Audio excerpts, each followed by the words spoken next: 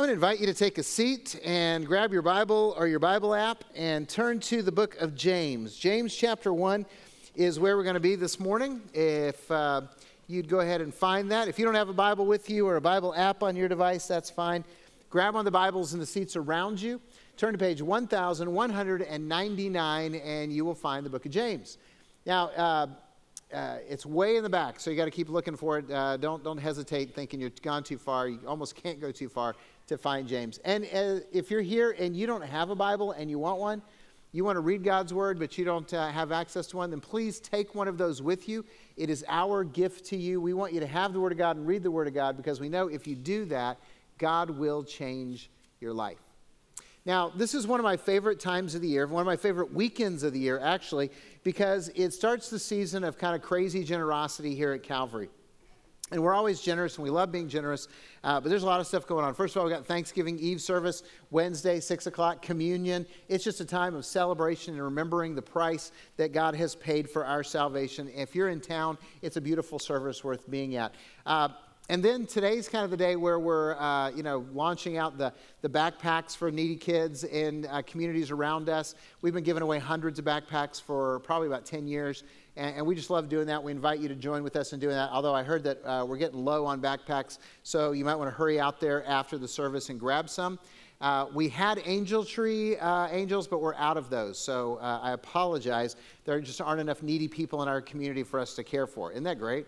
So it's kind of awesome. Now, the other thing is the season of generosity, and maybe you're here and instead of being in a place to bless others, you need a blessing. And Pastor Mitch already told you, we're giving out gift cards. So after the service out in the main lobby, if you're in need of some help, just stop by and ask for one. You don't have to fill out any paperwork. You don't have to prove anything. We just want to bless you if you need blessing. That's our joy, and we love that. If you know somebody who needs one and they're not here and you want to get a gift card for them, just wait until everybody has a chance to kind of get one that needs one, and then go and ask for one so that you can be an angel to someone else. Now, in addition to that, we're not the only people that want to bless our community. Only Orchids has told me that they're giving away 2,000 meals for Thanksgiving. If you want a Thanksgiving meal, you know somebody who needs a Thanksgiving meal, from 8 to noon on Thursday at Chabone's, they're giving out Thanksgiving dinners. So they're going to be boxed up. You can go pick them up. So if you need one, get one. If you need 10, get 10. And take them to somebody who needs them, or take somebody down there to get their own, however it works out, or if you just want to be lazy and not cook, okay? It's on the table, all right? It's there. So, but this is a great season of generosity, and I hope whether you need help or whether you want to help others, that you'll step into that and allow God to bless you as you're a blessing or as he blesses you through other people.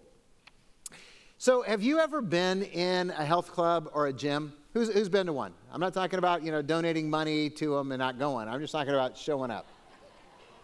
Have you ever noticed that there is an oddity that pretty much marks every gym or health club I've ever been in that is completely and totally unnecessary to the idea of exercise?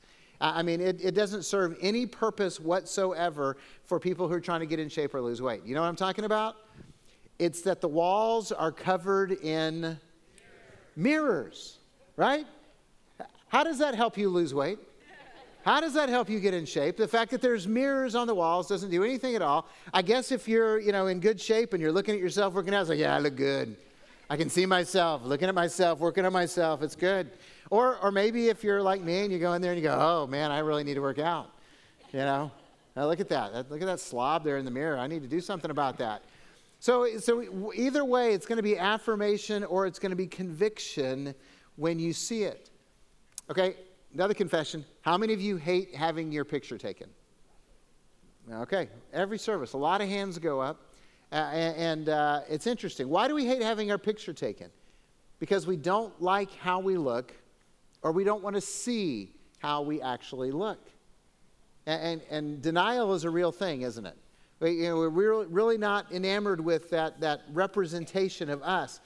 And years ago, our church used to do this thing called pictorial directories.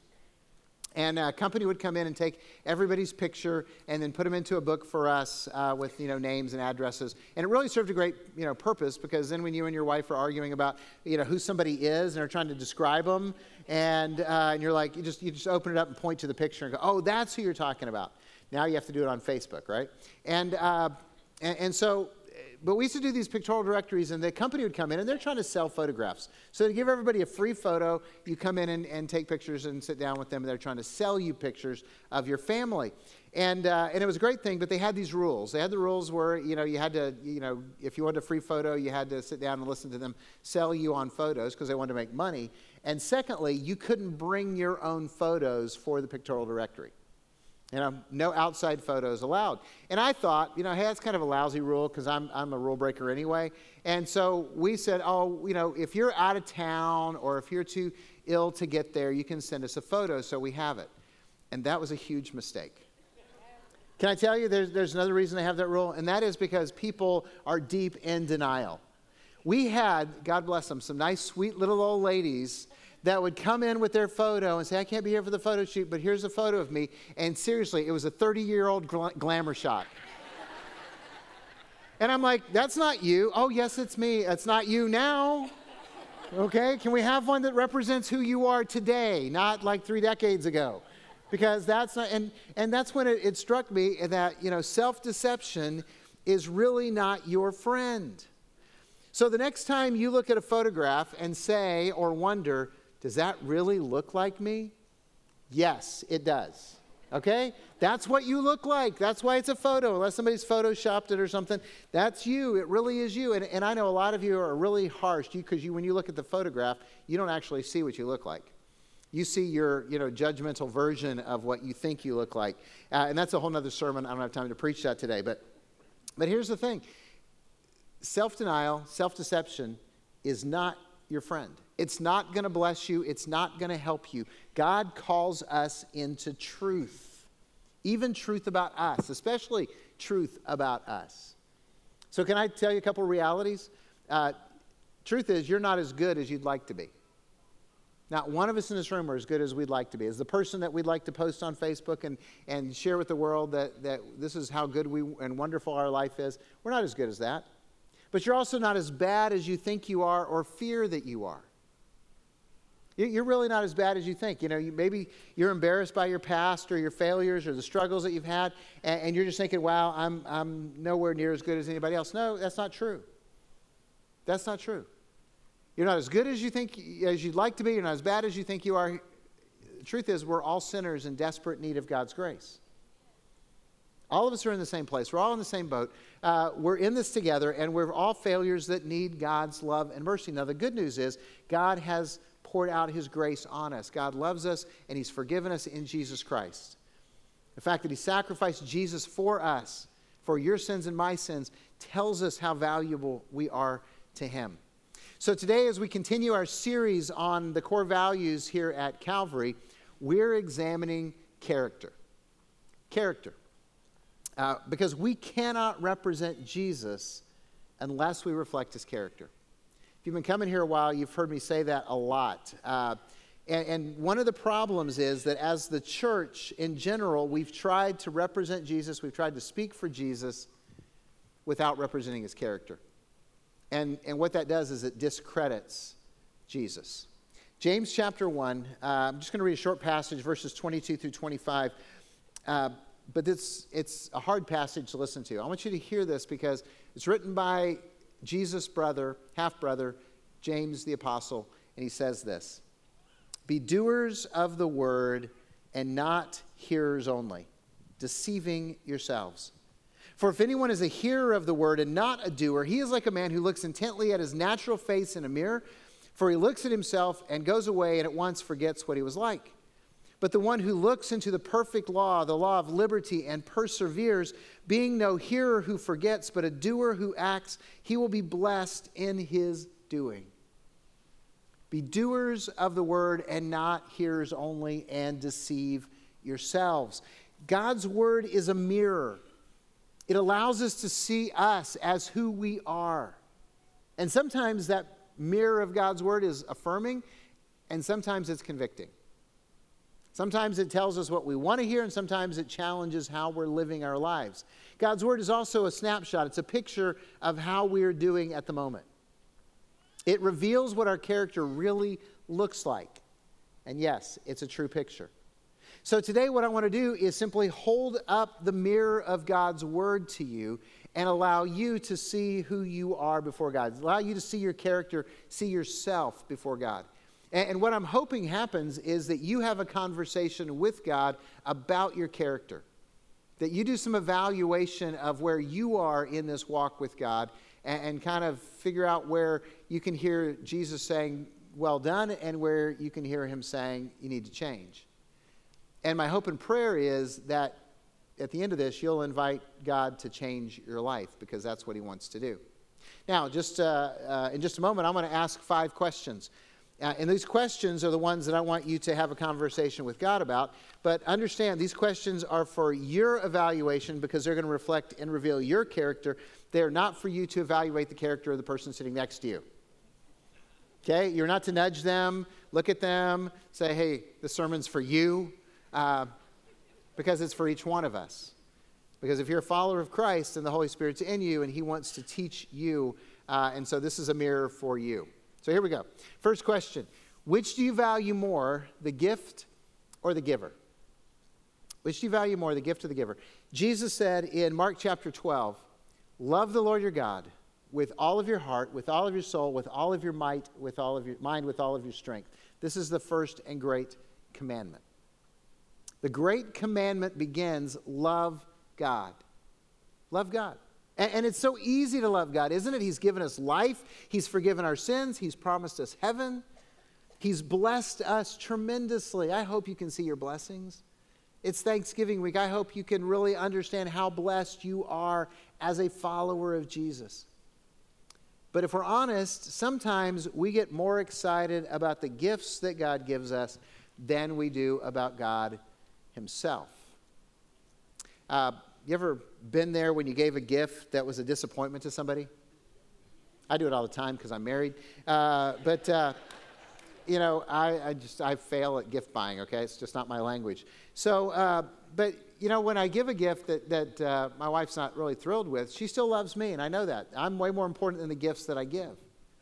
But have you been there when there was somebody that you gave a gift to that was completely and totally ungrateful for the gift, and they looked at it and went, whatever, and they didn't care, and they treated you with contempt, disgust, dismay, they just ignored you? That's a terrible feeling when you realize that the gift is more important than the giver. So how do you respond when God doesn't answer your prayers? How do you respond when, life seems to go wrong even when you're trying to follow Jesus? How do you respond when God doesn't bless you like you were hoping to be blessed? You were hoping for that promotion and you didn't get it. You were hoping for the good medical report and you didn't get it. You were hoping that your kids were going to come home for the holidays and they're not. Or how do you respond when tragedy strikes your life? Because all of us have been broken by life. All of us have experienced tragedies. What's your default at that moment? See, we all love the blessings of God, but do you love God when it feels like he's not blessing you? In the Bible, there's a story of this man named Job. If you're familiar with Scripture, if you grew up in church, you probably know a little bit about the story of Job. If you're new to this Christian thing, then you're probably wondering why there's a book in the Bible called Job. Because that's how it's spelled, J-O-B. And I used to think, why is there a book called Job and it doesn't even have any jobs listed in there? So, story of Job, it's actually the oldest book in the Bible and the earliest one written. And so here's the story. Job was a righteous man, and God had blessed Job tremendously. And one day Satan comes to God and he says, hey, Job just loves you because you blessed him. And God says, no, he just loves me, period, not because I blessed him. And Satan says, well, then let me torment Job. Let me just take everything away from him and crush his life, and then he'll curse you. And God says, take your best shot. Just don't kill him. And Satan does. Job is wealthy, and in one day, all of his wealth is taken away. His herds are raided and stolen. His crops are destroyed. He loses all of his wealth. He's got a family. He's got a bunch of kids, and the house collapses on him and kills them all. Job gets sick. He gets boils all over his body, kind of like shingles, only worse, and he's suffering. His wife, the encourager that she is, comes to him and says, Job, curse God and die. kind of like her to be a little more supportive. Scripture says Job has these friends, and these friends come to Job in his time of need. And we don't need friends like these, I'm just telling you, because they come to Job and say, Job, obviously you did something wrong. You got some secret sin. You need to repent and confess it. Job says, I didn't do anything, because he didn't do anything. And they just keep arguing with him and telling him how big of a sinner he must be because he's suffering. And here's what Job says. Chapter 1, toward the end of the chapter, he says, the Lord gives, the Lord takes away. Blessed be the name of the Lord. That's an incredible statement because Job loved God more than he loved God's blessings. Is your praise based on your circumstances or on your love for God? Which do you value more, the gift or the giver? It's a question of character. Second question.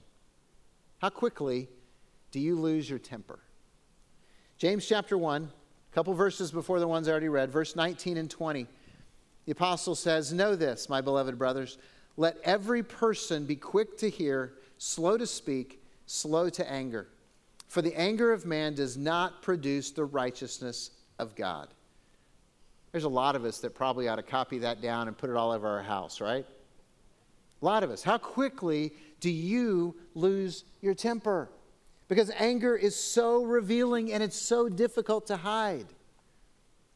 1 Corinthians 13, the Apostle Paul, a great love chapter, verse 4, he begins the description of love by this one phrase. Love is, do you guys know what it is? Patient. Love is patient. James challenges us to listen, to be slow to speak, to be slow to anger, because anger doesn't do anything for God's kingdom. It doesn't help. So how easily are you actually provoked to anger? How easily are you provoked to anger with your spouse? Do you blow up at them? You yell at them, I can't believe you did that again. What are you thinking? How easily do you get provoked to anger with your kids? If you have kids at home, are you yelling and screaming at them all the time? How easily do you get provoked to anger in traffic? Hey, the anger of man does not accomplish the righteousness that God desires, right? He just told you that. So it's not going to produce righteousness if you go off on road rage. It's just not going to help. How easily do you get provoked to anger when you're watching the news? Really? Is you getting angry about current events really going to bless the kingdom of God? Are you getting angry at people who disagree with you about current events? That's not going to bless the kingdom of God. God is teaching all of us patience. If you're a follower of Jesus Christ, then the Holy Spirit of God in you is trying to teach you patience. I know this because the fruit of the Holy Spirit is love, joy, peace, patience. It's a required course for us. In other words, you don't get to audit it. You don't get to skip it. You can't just not take it. It's required for everyone who's a follower of Jesus. The Spirit in you is trying to teach you patience. You might as well go ahead and learn because love is patient. So are we going to make excuses? Well, it's my ancestry. I can't help it. I'm Italian. I'm Mexican. I'm Irish. I'm Scottish. Really? You're going to blame your circumstances? Well, the people I work with, they set me off. You're going to blame your stress? I got to get it out, or otherwise it'll kill me. Are we going to make excuses, or are we going to repent? It's a question of character. Third question. Are your words bitter or encouraging? Are your words bitter or encouraging? If you'll turn your Bibles over one page to James chapter 3, verses 9 and 10. Actually, the first part of chapter 3 is this great statement on time. I can't even turn one page. You guys are all watching me just struggle to turn one page. James chapter 3 is this great discussion about the tongue and how we use our words. But just listen to the end of this, 9 and 10. James says, with our tongue we bless our Lord and Father, and with it we curse people who are made in the likeness of God. From the same mouth come blessing and cursing. My brothers, these things ought not to be so. He goes on to compare it to a spring of water. Does it produce both, good water and bad water? No, it doesn't. So praise or cursing, because he says if both are happening, something's wrong. We are called by God to build others up with our words. I literally could take the rest of the hour and just read scripture verses about the tongue, about our words, about how we're to use them. So do your words encourage your spouse? Or do you only point out the flaws and failures again and again? Do your words encourage your children or your grandchildren? Parents, can I just tell you that your words have an impact that lasts generations, oftentimes? I know this because one of the things I've talked to my mom about this, but when I was growing up, I had 3 brothers, and I was the lazy one. I know I was the lazy one because I was told by my parents that over and over and over again. You're lazy. You know why they call me lazy? Because I like to play. It's so weird for kids to like to play, right? So I just wanted to make work fun. I got in trouble for making work fun, so I was the lazy one. And so here's what impact that had on me. The first 10 years that I was the pastor at Calvary, I never took a day off if I was in town. 10 years, I almost burned out. By the way, that's ungodly because, Scripture talks about taking a Sabbath, a rest. I didn't do that. It wasn't healthy. I finally came to that point of repentance, but you know what I realized? I realized that every time I wanted to take time off, there was an accusation in the back of my head saying, lazy. You're lazy. You're lazy. And I had to deal with that. And I'd come to grips with it was a lie, a curse that had been placed on me by my parents. They didn't mean to. They loved me. They blessed me in so many ways. So our words are so powerful. They're going to shape lives. They're going to impact. So are your words building up? Are they tearing down? Are they bitter or are they encouraging? Look at James 1:26. And let these words of this verse sink in because this is kind of scary. I don't know how else to put it. If anyone thinks he is religious and does not bridle his tongue but deceives his heart, this person's religion is worthless. Wow. If anyone thinks that he is a person of faith, a person who's following Jesus, a Christian, and does not control his tongue, he's deceiving his heart, his faith is worthless. So let me challenge you at this point. Are you aware of your words? Really, honestly, are you aware of your words? Because what I'd really challenge you to do is have a difficult and honest conversation with your spouse, with your family, with the people close to you in your life, to talk about your words. And you need to ask them, hey, are my words bitter or are they encouraging? And don't defend yourself, just listen to their feedback. You may even want to give them permission to tape record you when you're talking. So you can hear yourself, like I did with my wife when she was snoring. Hey, it just settled an argument, that's all. So all I had to do was hit play. It was all good. But we need to go ahead and ask for that feedback so that we can be accountable for our words. We need help. Here's the thing. If we're not intentional about this, if we don't go ahead and apologize and repent and say, hey, I want to do better and I want you to tell me when I'm doing better and when I'm not, then we're never going to get better. We're not going to change unless there is that intentionality of change. So are your words bitter or encouraging? Because it's a question of character. 4th question. How do you treat the people who serve you? How do you treat the people who serve you? Let's finish off the Mark 12 conversation with Jesus. He started with, you shall love the Lord your God with all your heart, soul, mind, and strength. That's the first and great commandment. He says the second is like it, you shall love your neighbor as yourself. There is no other commandment greater than these. That's pretty significant. He says these are the big 2. No other commandment greater than these. Love God and love your neighbor as yourself.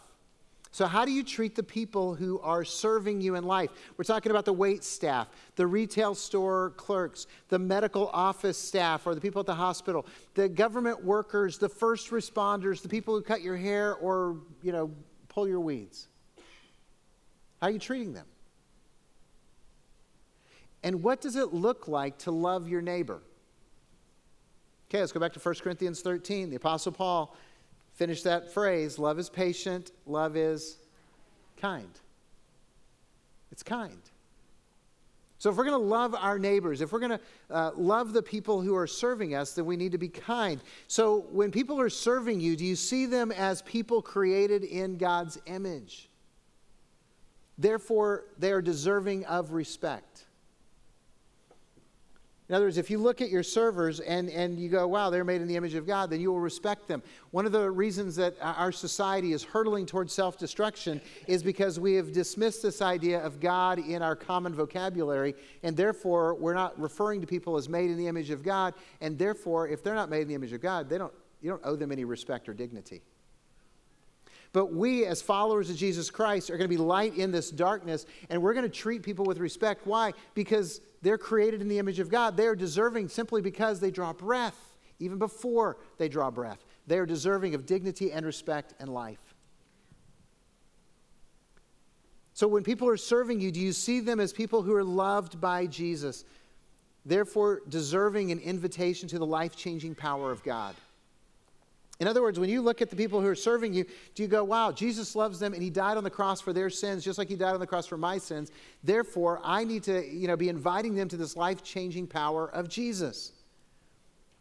This is about our calling. We talked about this last week, that we're called to lead people to a life-changing relationship with Jesus Christ through the love of his people and the power of his truth. And so here's the reality. If you see them as somebody that Jesus loves enough to die for, it's going to change the way you think about them. And you're going to realize that every single encounter that you have with people is a God-ordained moment for you to speak into their lives, for you to love their lives in the same way that Jesus loved them, so that you might share the gospel with them.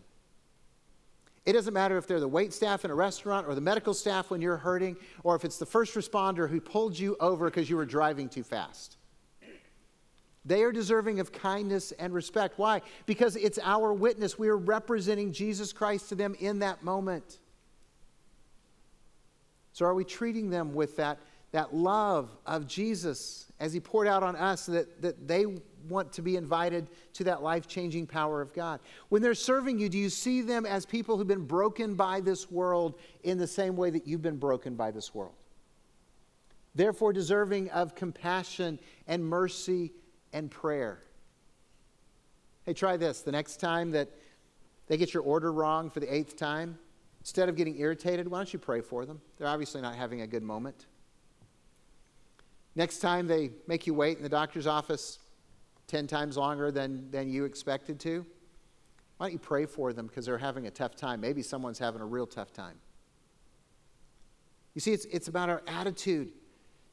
So how do you treat the people who are serving you? If we want to represent Jesus, we need to bless people while they serve us. Kindness always. Mercy and compassion always. Affirmation, if it's possible. Okay, if someone is doing a terrible job, you can't affirm them in that. But if they're doing a good job, then affirm them. And when we tip, if tips are involved, can I just ask you to do something? Can you tip for Jesus and not for service? Seriously. Some of you are like tipping for service, and what that means is, hey, I'm going to judge you on your performance, and I'm going to reward you accordingly. We're people of mercy. Do you really want to be known as, hey, that's that Christian who's cheap? That's that stingy church group. Hey, Jesus must be a jerk because the people who follow him sure are. Seriously, you're putting Jesus' reputation on the line for a couple of bucks? Are we not thinking this through? We are there representing Jesus Christ. Let's tip for Jesus, not for service. If they were really great on the service, then give them more. Okay? Let's just go ahead and do that because we care more about our Christian testimony, about representing Jesus to this world, than we do about a couple of dollars. And if you can't do that, if you're like, I just can't do it, I got a tip for service, I don't care what, then just only eat at McDonald's, okay? Don't go someplace that requires tipping. Or you just pick up the check and let everybody else tip and tell them to be generous. I don't know. Look, that's what Jesus' character looks like. What does our character look like? Last question. Do you want to give more or less? Do you want to give more or less? In the Sermon on the Mount, Matthew chapter 6, Jesus says this. He says, "Do not store up for yourselves treasures on earth where moth or rust destroy or where thieves break in and steal, but rather store up for yourselves treasures in heaven where neither moth nor rust destroy nor thieves can break in and steal. For where your treasure is, there your heart's going to be also." Where your treasure is where your heart is going to be. So do you want to give more or do you want to give less? Because God is generous. I mean, God has given us every good thing in life. God has given us Jesus. He sacrificed his son for you and for me. He allowed him to bleed and die and be embarrassed and humiliated and suffer terrible pain so that we could have life. That's God being generous. So are you going to choose to be generous? I mean, do you see your role as a steward and caretaker of everything that God's blessed you with? So this is one of those revealing questions. Do you want to give more or do you want to keep more for yourself? Now, I know, we all know the church appropriate answer. We could all, you could all lie to me. You could tell me what I wanted to hear. But here's the thing. I'm not the one who's holding you accountable. God knows you. God loves you, but God knows your heart. He knows what you're thinking. He knows what you truly want. And he knows that greed is alive and well in every single one of us. And if you're like me, you have to do a battle with greed at that point of generosity. And greed, by the way, is just selfishness applied to money and things. That's all it is. Just us being selfish with money and things. And we want more for us. And God's antidote to greed, because greed will kill you. Greed will destroy you, destroy your family, destroy your friends, destroy everything.